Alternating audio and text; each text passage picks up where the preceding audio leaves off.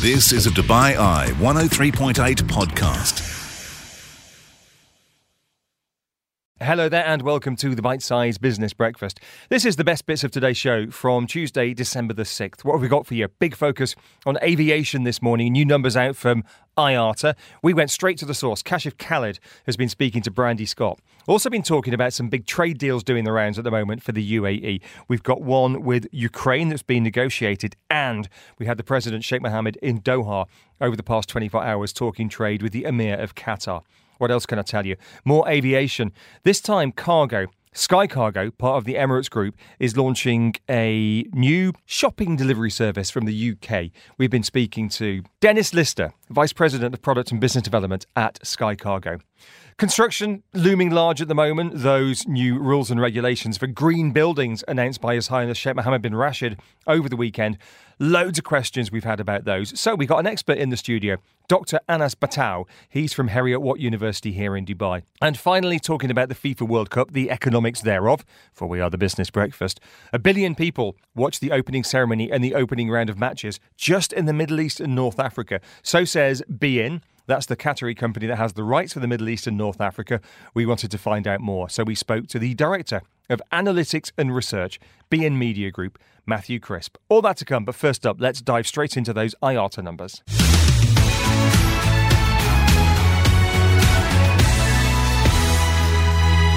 Lots of big stories that we're digesting this morning, including, Brandy, those IATA numbers that came out over the past 24 hours or so. So many different ways to slice and dice this. You've got the global numbers, you've got the regional numbers for passenger traffic, and then you've got cargo. You're very excited about this, aren't you? I'm excited that you went straight to the source to get the inside story. Well, this is what we are trained to do, man currently sitting an economics exam whilst presenting a breakfast show. True enough. So, we did. We have a primary source for these numbers, and that is Kashif Khalid, the Regional Director for the Middle East and Africa at IATA. The IATA numbers for October are out. They look at them year on year. And what we have seen year on year is that October for 2022 is 45% up globally on October for 2021. What we really want to know, though, is what that means when you compare it to pre-pandemic levels, 2019. So that's where we started this morning with Kashif. We're currently globally at 74.2% of October 2019 levels. So globally, we're nearly three-fourths the way there. Currently, we're still restricted by the lockdowns and closures in China. But overall, it's been a good picture in Asia Pacific, with more markets opening up that has really lifted total traffic now where it is today. Then we had a look at what's happening in Richard's slicing and dicing in the Middle East. 115% roughly increase in passenger traffic. How have we managed to come in at about 3 times the rate of global growth? Believe it or not, most of this traffic is origin and destination traffic. So yes, we do have a lot of transfer traffic to and from the region. And even places such as Qatar, which traditionally rely on transfer traffic, have been witnessing a lot of origin and destination traffic as a result of the FIFA World Cup. In addition, for both the UAE and the Kingdom of Saudi Arabia, it is quite busy from a commercial perspective, lots of conferences and businesses looking at meetings back face-to-face. So a lot of this traffic is origin and destination as opposed to transfer traffic. But having said that, the European markets remain extremely strong. Typically, October tends to be a slow month. But for the winter season, we are seeing a lot of bookings coming in from Europe to Australasia, but also Europe to the Middle East region. And then, as I always say, connectivity into the Kingdom of Saudi Arabia is also driving a lot of this growth in the Middle East region. Now, cargo, of course, is one of the big things that we look at here in the business breakfast. Nice big bellwether about what's moving around the world and how much we're spending money, basically, is what it tells us. 14% decline year on year. What does that tell us? Well, we've seen new export orders, which is a key indicator of cargo, are shrinking in all markets except China and South Korea, which did register a slightly higher increase. But also, again, that US dollar as well as CPI in major markets is affecting a demand as a result of high inflation rates, especially in Europe, where it's as high as nearly 8%, and in Asia Pacific, and especially the Indian subcontinent, where it varies between 14% to almost 28%. But having said that, we're also seeing a lot of capacity being replaced from cargo to passenger. And as more airlines start adding those passenger frequencies, cargo is sort of taking a back seat for many of the members over here. So how do we put that in context of the global economy? I mean, we're still seeing growth, but at a marginal pace compared to previous months or previous years. I wouldn't say that cargo is becoming stagnant, but we're being affected as a result of Europe's performance in the region, but also capacity being decreased by many of our members, as well as the conflicts that we're seeing in Eastern Europe, which is affecting a lot of the east-west trade flows. And that is Kashif Khalid, Regional Director for IATA, Middle East, Africa. Lots of trade stories involving the UAE at the moment. Yesterday we had the President, His Highness Sheikh Mohammed, in Doha. Discussions with the Emir of Qatar, His Highness Sheikh Tamim. They discussed a range of issues, including, of course, the FIFA World Cup. Clearly you couldn't avoid that over their luncheon. But they also talked about stuff that's of interest to the business breakfast, because this is what the official news agency WAM is reporting. They talked about issues that would boost prosperity in both countries and serve their common interests across economic, investment and trade areas. Now, we don't have specifics on that, but if those trade ties are boosted to powerhouse economies in the region, you would imagine it could be only a good thing for businesses based here in the UAE. The other trade deal being discussed yesterday was with Ukraine. So you had Dr. Thani Al-Zayudi, who's the UAE Minister of State for Foreign Trade, in Dubai in talks with his counterpart from Ukraine. They haven't signed a trade deal yet, but they're looking at signing one next year. We've been getting the thoughts of Jean Walters, economist at Emirates NBD. The UAE is to begin talks with Ukraine with the aim of agreeing an economic deal to increase trade between the two nations. The talks are important from a food security perspective, with Ukraine historically being an important source of grains for the Middle East. In 2001, the two countries had roughly 900 million USD in bilateral trade, but the war in Ukraine has meant this has fallen off into 2022. The UAE's role as a global trade hub means that any such deal could facilitate easier transit of grains into other MENA markets. This agreement is part of a wider strategy for targeting trade growth, with talks also underway or deals already signed with countries such as India, Turkey and Israel. Jean Walters of Emirates NBD. This is the Bite Size Business Breakfast, exclusively on DubaiEye1038.com. And let's have a chat about something that's going to launch today. In the studio, ahead of the launch of a new delivery service to and from the UK, we're very pleased to be speaking to the Sky Cargo Vice President of Product and Business Development, Dennis Lister. Dennis, it's lovely to see you. Thanks for coming. Good morning. So tell me exactly what it is that you're launching today. So it's really about, Brandy, it's really about connecting the UAE consumers to the UK retailers. And it's about consolidation. It's about really getting those items consolidated from a multitude of retailers in the UK and having that delivered to our customers here in Dubai within about 3 to 5 days. Okay, so when you say consolidation, you're meaning? So this means basically, normally if you order something online, you typically buy one thing from one retailer. And basically what we're allowing you to do now is order from a multitude of retailers, and we will then consolidate those items for you. So you can order from 3 or 5 retailers, have that delivered to a fulfillment center in the UK. We consolidate that for you and have it shipped to you in your house here in the UAE. And at the other end, how are you getting it to me? I mean, you're an airline. I can see how you're getting it from A to B. But that last mile bit isn't necessarily your wheelhouse. So you mean, so it's the first mile. It's a great question, because typically what you do if you are, think about this. What we do is actually provide you with a UK shipping address. So that allows you to order your stuff in the UK, and then we have that delivered to that UK shipping address that we give to you. So that we utilize the likes of the retailers, local delivery in market, and that's delivered in within 1 to 2 days, and then that gets delivered into the fulfillment center in the UK. But once it's here, I mean, I can totally understand why Emirates is doing the cargo bit of it, but have you put together your own fleet of people on bikes? We have not. We actually use, I think the whole thing is, if you look at the end-to-end supply chain in logistics, you typically connect with partners. So we use partners here in Dubai, we use partners in the UK. So it's really connecting the first, the mid-mile, and then the final mile in Dubai. Why do you want to do this? Why do you want to compete with the Aramexes and the DHLs? So again, good question. But if you just look at the e-commerce market here in the UAE, in 2019 it was the value of about $2.6 billion. And then you look at 2021, it jumped to $4.8 billion. It's forecasted to hit $9.2 billion by 26. And what, you figured that you had the planes anyway? No, we have to get into it. And the reality is we do have the planes, right? We have the assets already, and therefore it's about us. If we can fly 80 million passengers around the world, why can't we fly 80 million packages around the world? But you are flying those packages around the world. You just want, what, a bigger piece of that pie? Yeah, completely. Why not? I think, competition's good. And if you look at this market, it's completely fragmented. There are so many different players in this market. I would argue that probably in the region of a 60% of the CEP, which is the Courier Express parcel business, is completely fragmented. There's definitely space for more entrants into the market, essentially providing a gold standard for customers that want parcels delivered quickly and connecting to any country in the world. Okay, so how and why can you do it better? Because I believe Emirates do provide a gold standard anyway, and the fact is we're actually utilizing our passenger fleet, our passenger network, where we have, in some cases, 5-6 flights a day coming in from the UK. How does the cost stack up? The cost stacks up. So I think we're very competitive. So if you look at our competitors or the peers within the region, within the market, I would argue that we're the best in the market today. You've already launched this service for the US, the Emirates Deliver service that you're launching from the UK today. What kind of uptick have you seen there? So we've seen, particularly through COVID, quite a large uptick. And I think COVID had a great impact. If you look at the high streets, particularly in the UK and in the US, they have declined massively because people have been buying online. So particularly through COVID, we're seeing a massive surge in people buying online. Why? People couldn't travel. They couldn't fly out. And there's been massive restrictions on capacity. So the demand has picked up. And I don't think it's back down. I think people continue to buy online.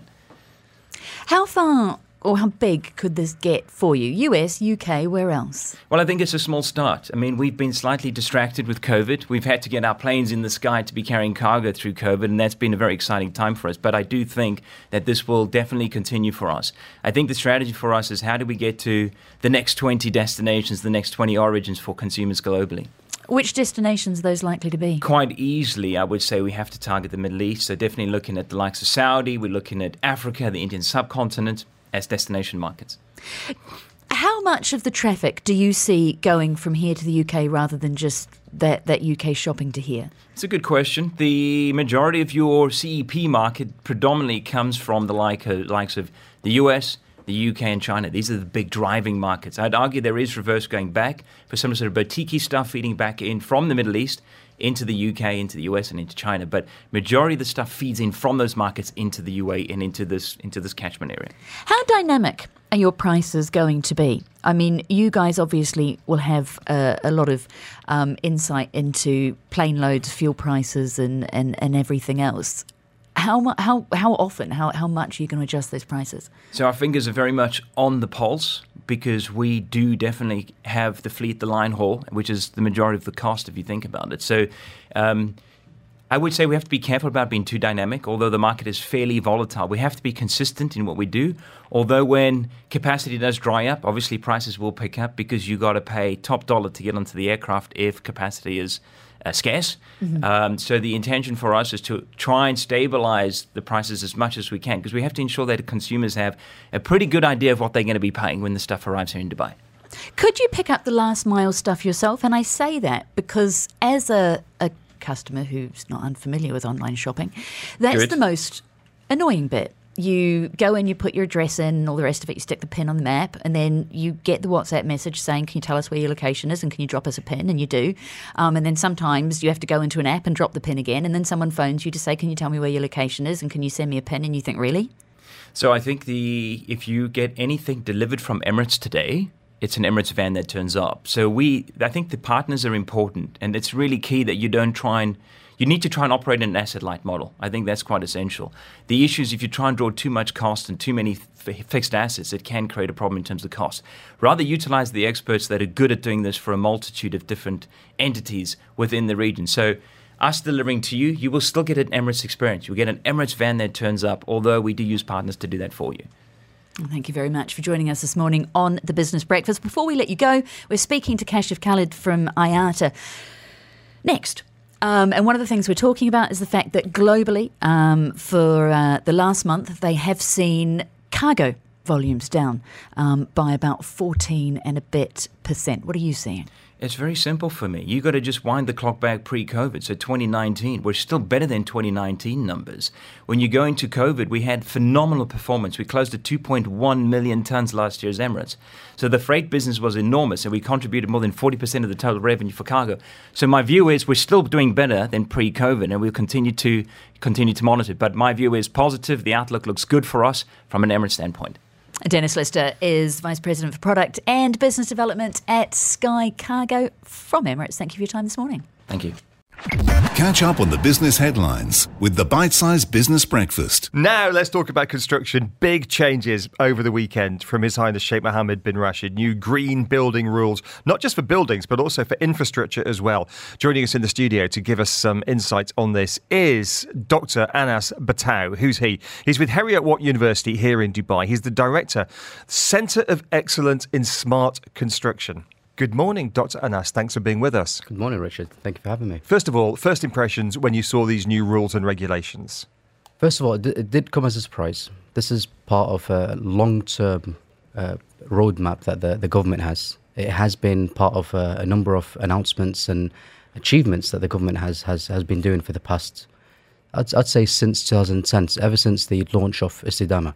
So remind us what Istidama is. So Istidama is basically a rating certification for buildings. You'd have to get at least one pearl for buildings, and this has been enforced since 2010 in Abu Dhabi. And it's really just to drive sustainability within buildings and construction in general. When you say enforced, because my understanding was it was optional. You can go for the Istidama rating system is, you can get gold, silver, bronze, or many pearls, but it was optional. You don't have to have an Istidama rating, do you? Or you do? As a minimum, one pearl for certain buildings, and if it's a villa, it's two pearls that you should get for during construction. So that is mandatory. Okay, but that's just for Abu Dhabi. Just for Abu Dhabi. Yes. This is federal, isn't it? This is the federal. UAE. This covers Al Quwain and Fujairah and everywhere. Absolutely. We've asked a couple of people, is this a game changer or not? We've had mixed responses. Some say yes, some say no. What's your view? I would say it's definitely a game changer. Again, it's part of a number of other initiatives that has been launched and announced. This is a game changer for people like myself in the construction industry and buildings. The reason why I say this is because this is mainly focuses on water consumption, energy consumption, and even when it comes to sustainable material and our carbon emissions in buildings. So there is quite a drastic change, and hopefully we'll see this change being driven across the industry as well. The great and the good of the construction industry are in Dubai at the moment. The Big Five is happening. It's a massive event for your sector. And the question that we often get asked is, okay, it's all well and good going green, but it's going to be more expensive. Margins in construction are wafer thin. We just can't afford to do this. We hear this often. What's your response to that? Absolutely. This is something we were discussing during COP27. I know this is going to be one of the topics that are going to be focused on in COP28, hopefully. The construction industry needs to change. And when I say change, not just to be sustainable. Sustainability is not just about environmental either. It's about financials as well. It's about having the right economies in place. The reason why I say this is because we need to change the way we look at pricing within the construction industry. What I mean by that is CapEx versus OpEx. People that say it's going to be expensive to be sustainable or green, they're just looking at the CapEx at the moment. They're not looking at the OpEx. OpEx is basically the operating expenditure. And most of the time when you do talk to people and they talk about more sustainability being more expensive, they're referring to the capital expenditure, which is how much is going to cost me to build that building. They're not thinking about how much will it cost me to operate it. And that's when that mindset changes and that financial model changes, then we'll see the change towards more sustainable buildings. Well, I've spent a bit of time in your campus lately, Heriot-Watt here in Dubai. It's only a 10-minute walk from our studio here in Media City. It's a lovely building, and you walk in and there's a sign and it's a new building. There's a sign on the wall saying LEED Gold certified, and LEED is a global green building code.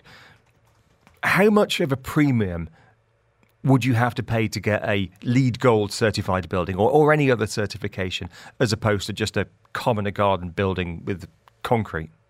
It all depends on your goals as an asset owner.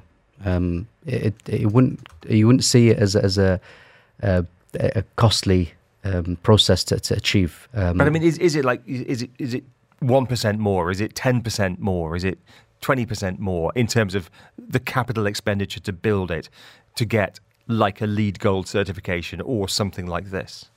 It's definitely an extra cost, but it wouldn't be an eye-watering cost towards the building. And again, because if you are an asset operator and owner, you wouldn't see that. So we, within the university and the campus, we didn't see that as this is how much it's going to cost me during the capex, because we weren't thinking about that. We were thinking about it from an operation perspective, and that definitely. I bet your CFO was thinking about the capex, because chief financial officers do.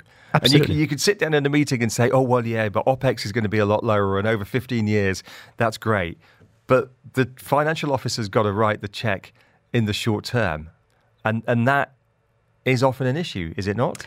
It's a mindset that we see changing.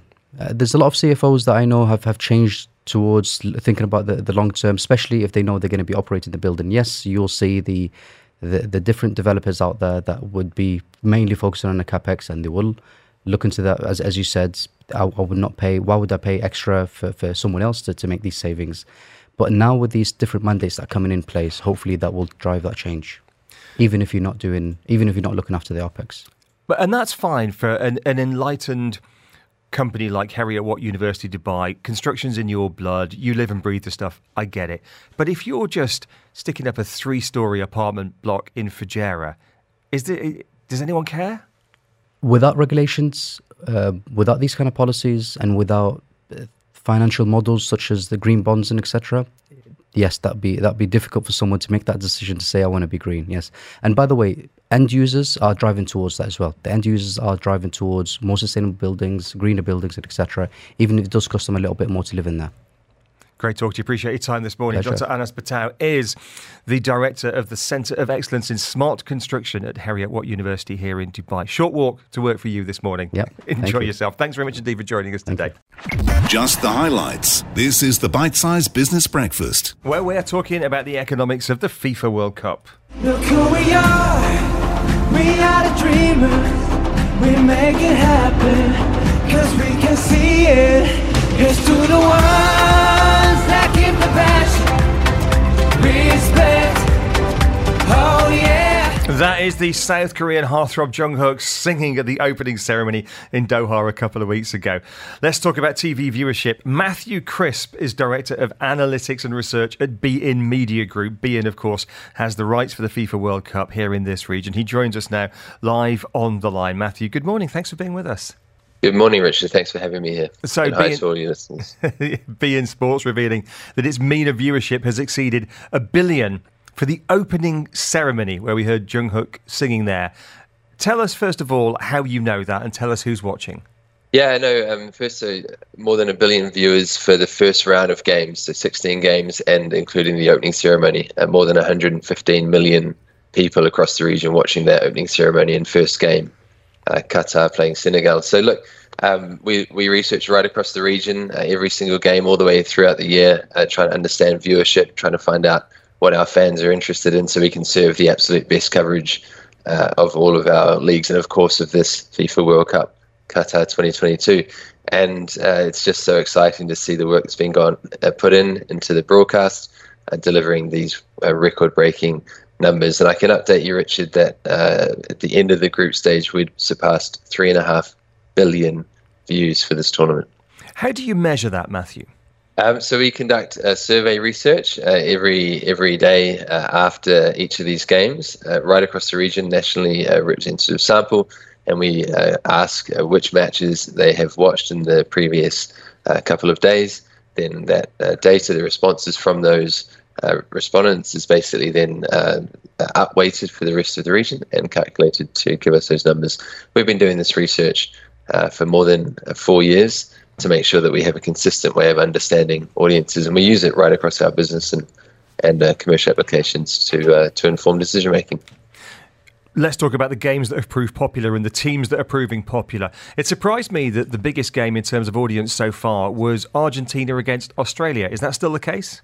Yeah, I mean, we don't have the numbers from last night. I wonder if Brazil might have surpassed that yesterday, and I think certainly tonight Morocco playing Spain is extremely likely, given that's the regional team that's made it through to the knockout stages that game will probably surpass the Argentina-Australia game. But yes, Argentina being one of the biggest teams when it comes to viewing throughout the tournament, and obviously the first game with KSA, where we had this amazing upset, delivered record-breaking numbers as well. So yes, Argentina is very popular, and it's no surprise that their first knockout game was the highest viewership.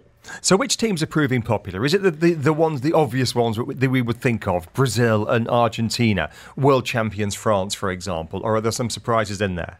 I think in terms of the top three teams, Brazil, Argentina, and interestingly Germany. I wasn't expecting, especially with some of the negative coverage around their opening match protest. I wasn't expecting them to garner such a huge viewership this time. But what's really exciting to see the local teams coming through. So first time ever, we've had 5 teams from the region qualifying through to the group stage of the FIFA World Cup.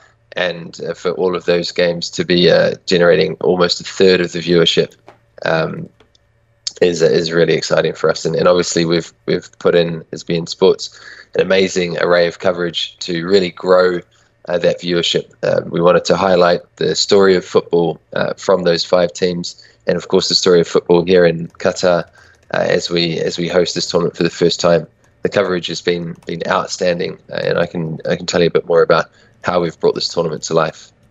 Well, talk to me about advertising revenue, because you have many different channels of revenue. One, of course, is subscriptions, and I am one of your subscribers, so I'm paying my monthly subs. But advertising, of course, is one of them as well. What have these viewing figures done for advertising? Yeah, look, we announced a new partnership with the Saudi Media Corporation a month or so ago, and I think that's been key in how we've brought these viewership figures to life, and obviously driving revenues for our business. And the World Cup is a key event for us, the biggest event by far in terms of driving advertising revenues. We sell sponsorships to key brands in this region, and then in addition to that, Saudi Media Corporation sells spot buys to a whole lot of other brands. And of course, one of the things we need to do is try to estimate how much viewership there will be. And I think this tournament has surpassed all expectations. We're much more than double the viewership at this stage of the 2018 World Cup in Russia, I think. So it's been an incredible opportunity for us to grow advertising revenues, to grow our business in this region. Finally, to what extent are the people watching people like me who just had a beIN subscription anyway because I like my football and my Premier League and it's fine, it's just one of those things that you've got to have. Wife says, why do we need all these subscriptions? You just got to have the football. Fine. And there's people like me. And to what extent is it of people who've just bought the subscription for the World Cup and then will end it on the 19th of December? Well, look, we offer beIN Sports across a couple of different distribution platforms. So we have our IPTV deals in the UAE, in Qatar with the likes of Dirn and Tizla and Ooredoo. We have our satellite business right across the region, and of course that's experienced a significant uptick in subscriptions because of this tournament. Our strategy, when you say a significant uptick, can you quantify that for me? Sort of 20 to 30% increase in subscribers from this region. But we also, our model is basically to add the subscription to the World Cup on top of that. So, more than 80% of beIN subscribers in the region have opted to add this subscription to their main package of sports. And obviously that's a key driver of the revenues for us. And then, of course, we launched our streaming service, Todd, in January, and that is the official streaming platform of the FIFA World Cup. And that platform has surpassed all of our expectations in terms of driving acquisition of subscribers. And many of those are coming actually from the UAE and Saudi Arabia as well, and right across the region to watch the coverage. And the first time that we offered a streaming service of this scale and this quality to watch the World Cup. Matthew, great talk to you. Appreciate your insights this morning. Thanks for getting up early to share those with us. I'll let you get back to work. Busy time for you. Matthew Crisp is Director of Analytics and Research at beIN Media Group, talking about World Cup viewership figures. Unsurprisingly strong here in the Middle East, given that it's held here in the Middle East. You've been listening to a Dubai Eye 103.8 podcast. To enjoy lots more from Dubai Eye in the United Arab Emirates, just go to DubaiEye1038.com or find them wherever you normally get your podcasts.